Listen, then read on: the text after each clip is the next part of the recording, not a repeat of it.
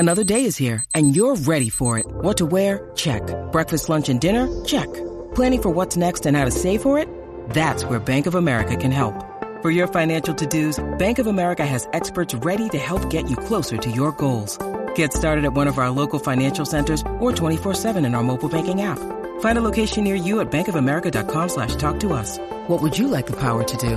Mobile banking requires downloading the app and is only available for select devices. Message and data rates may apply. Bank of America NA, member FDIC. Hi, and welcome to the 10-Minute Food Truck Training Podcast. My name is Bill Moore. I am a food truck business coach, author of Food Truck 101, Beginner to Winner, and the forthcoming book, Food Truck 201. This podcast is all about helping you start and grow your food truck business. Occasionally, people will ask us about menu design or give some tips on how to set up their menu. So I'm going to go through a handful of tips that menu engineers have come up with as being the way to do a menu. First thing you want to consider is eye movement patterns. And this pertains to whether your menu is set up in a linear fashion as a single board with a single column, or it's set up in multiple columns. The eye patterns typically are people will focus on the middle, they'll go to the top right, then they go to the top left. In menu engineer terms, this is called the golden triangle. There's other disagreeing experts that say people start at the top right. Me personally, I know that when I'm faced with a menu board that is several columns, I always look at the top right. And then as soon as I go from the top right, I'll go to the farthest left point and work my way across. That's just me personally. A single column menu, people's eyes automatically go to the top because that's how we're taught to read. So the recommendation is, depending upon which menu style you have, whether it's in columns or in a linear fashion, a single column, you want to put certain items that either are high profitability or they are high sales in those prime areas. And those prime areas either being the middle, the top left, or the top right.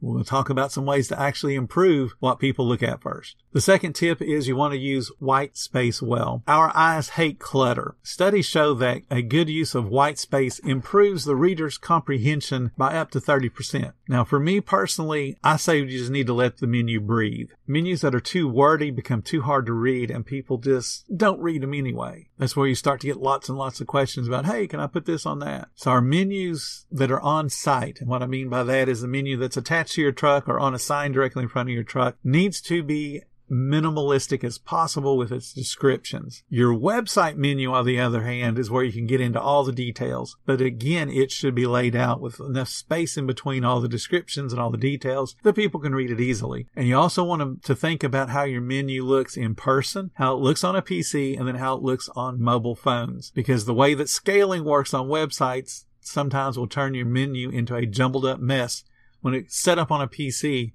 and then somebody actually is viewing it on a mobile phone. So always double check the readability of your menu when it's set up. Now let's talk about how you can focus people's eyes. This is step number 3 or tip number 3. Use boxes and use color for visual direction. If you have an item that is high profit, highlight it in some way, shape, or form. Walk your guests through the menu using the design elements that put the spotlight right where they should be looking. So if people naturally go to the top right and you want to put your most profitable item there, put a box around it. Put some type of highlight around it. Some type of symbol that is different than all the rest of the menu that makes people look at that, because you're saying, hey dudes, look up here. If you want to make it the top left, the same deal.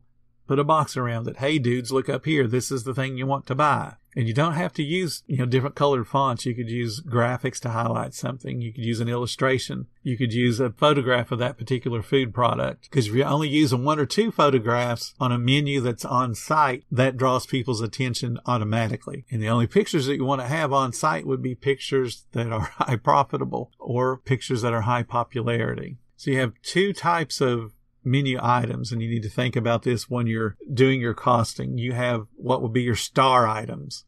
These are high profit items that are also going to be high popularity items. Then you have your opportunity items. These are high profit items that may not be as popular. So those are the ones that you want to highlight and get people focused on ordering them, or at least considering them before they read the rest of the menu. This is one tip that a lot of menu engineers say, and they've done a number of different studies about, and it pertains to dollar signs. Menu engineers say get rid of them. And they've done a number of different studies that when people read a menu, they know they're spending money, but they get more nervous and anxious when the dollar sign's there than when it's not there. And when you start to create nervousness and anxiousness in people, you're reminding them, hey, you're spending money, then the experience gets tainted. So if you messed up a little something because you made them nervous and anxious because they're spending money, now you've magnified that little problem into a big problem. I'm spending all this money on something you just mismade. So that's why it's important that you don't remind them constantly that, hey, you're spending money, even though people know it. The dollar sign, it triggers negative associations. So just throw them out the window. So one other tip about listing your prices, don't do it in a single column. And also don't put some trail leading out from it, like people will put a bunch of dots. From the point the description ends,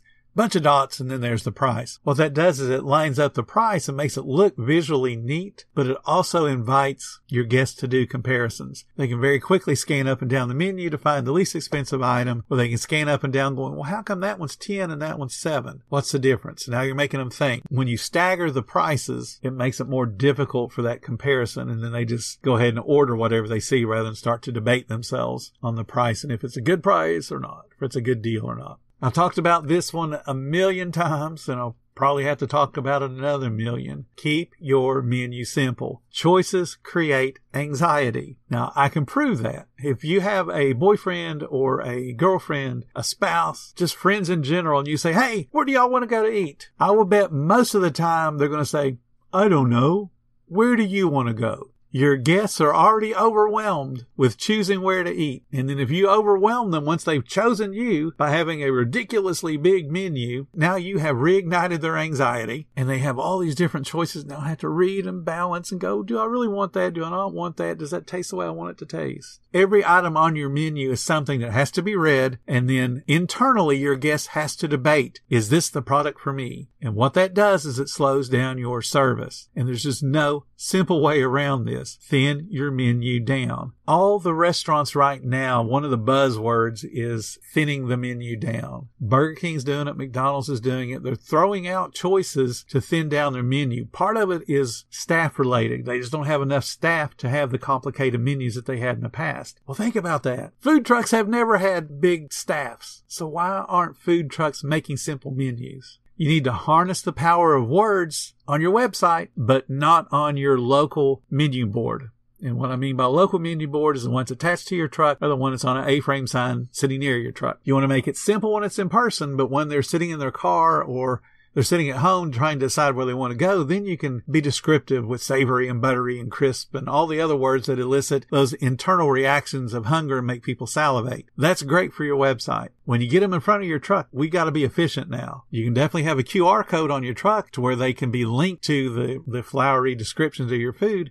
And they can do that while they're standing in line, and that's okay. But you don't want them doing it when they're right there in front of the window, having to read the savory croissant with the buttery taste and the crisp flakiness. You don't want them reading those kind of words. You just want them to go, yep, I want a croissant with ham, egg, and cheese. So you want to keep it in person, short and sweet. Consider using photos. If you're on a website, photos are great. In person, photos are used to direct people to certain products. Photos increase sales of a particular product by as much as 30% over the exact same product just being listed in words, because photos draw attention. Now, a key point in making great looking photos is it can't be darkly lit, it can't be unappetizing, and it definitely has to be the way you can produce it. I've said this many times. Your photos need to be a true representation of your food. It can't be something that's you've taken a little eyedropper to put condensation on the tomatoes and you are using toothpicks in the background to prop up the bun. Can't be that. It has to be a realistic representation. Otherwise, you're going to get called out on it. And people are going to view your photographs as being stock photos rather than realistic. People know the difference. And again, you can help yourself with people that are standing in your line if you put out a secondary A-frame sign when you have a line that's,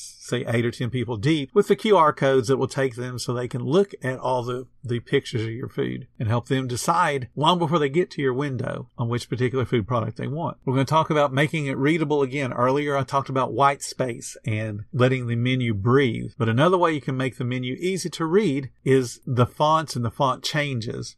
And the color contrast, it needs to be easy on the eye. Keep the font changes to 2 or 3 max. And this includes switching from bold to italics and switching from larger to smaller. And definitely it includes switching from one different name of font to another different name of font. You want to use color changes sparingly. Too many color changes and too many different fonts make the menus too hard to read. It ends up defeating some of the tips that I've talked about earlier, like focusing your eyes. If you have a menu that has 8 items on it and each item's in a different color, where is the guest going to focus? But if you have 8 items and only one of them's in red, they're going to read that one first. So think about those different color changes. When you're doing your menu, it should stay true to your brand and your brand's personality. So the description should match the way you want the feel to be of your brand. The color scheme should match the feel of your brand and the colors within your brand. You're creating a personality. A brand is not just a logo. A brand is more than that. And the menu is part of your brand. So again, keep it simple.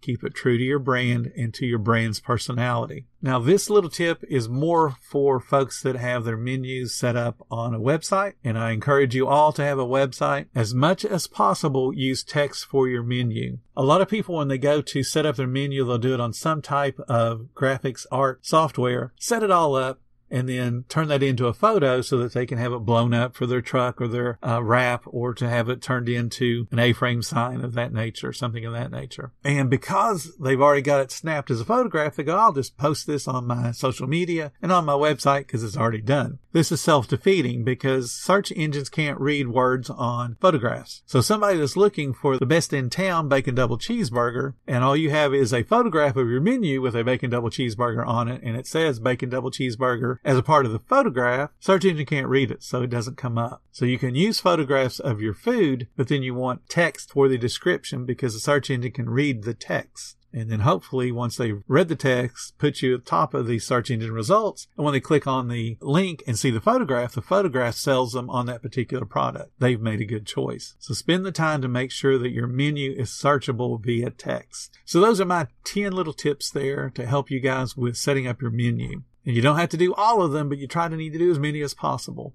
Thank you guys so much for listening to the 10-Minute Food Truck Training Podcast. If you're finding all the information helpful to your food truck business, become a monthly supporter of the podcast. Just hit the support button or follow the link in the description. Every little bit does help you keep us going. If you like being around like-minded positive people, join our Facebook group. It's called Food Truck Training. We got a whole bunch of awesome members at all levels, from brand new starting beginners to decades-old veterans. They've all got your back when it comes to learning about food trucks. And again, thank you for listening. Come back tomorrow because I got plenty more to say about helping you and your food truck business grow.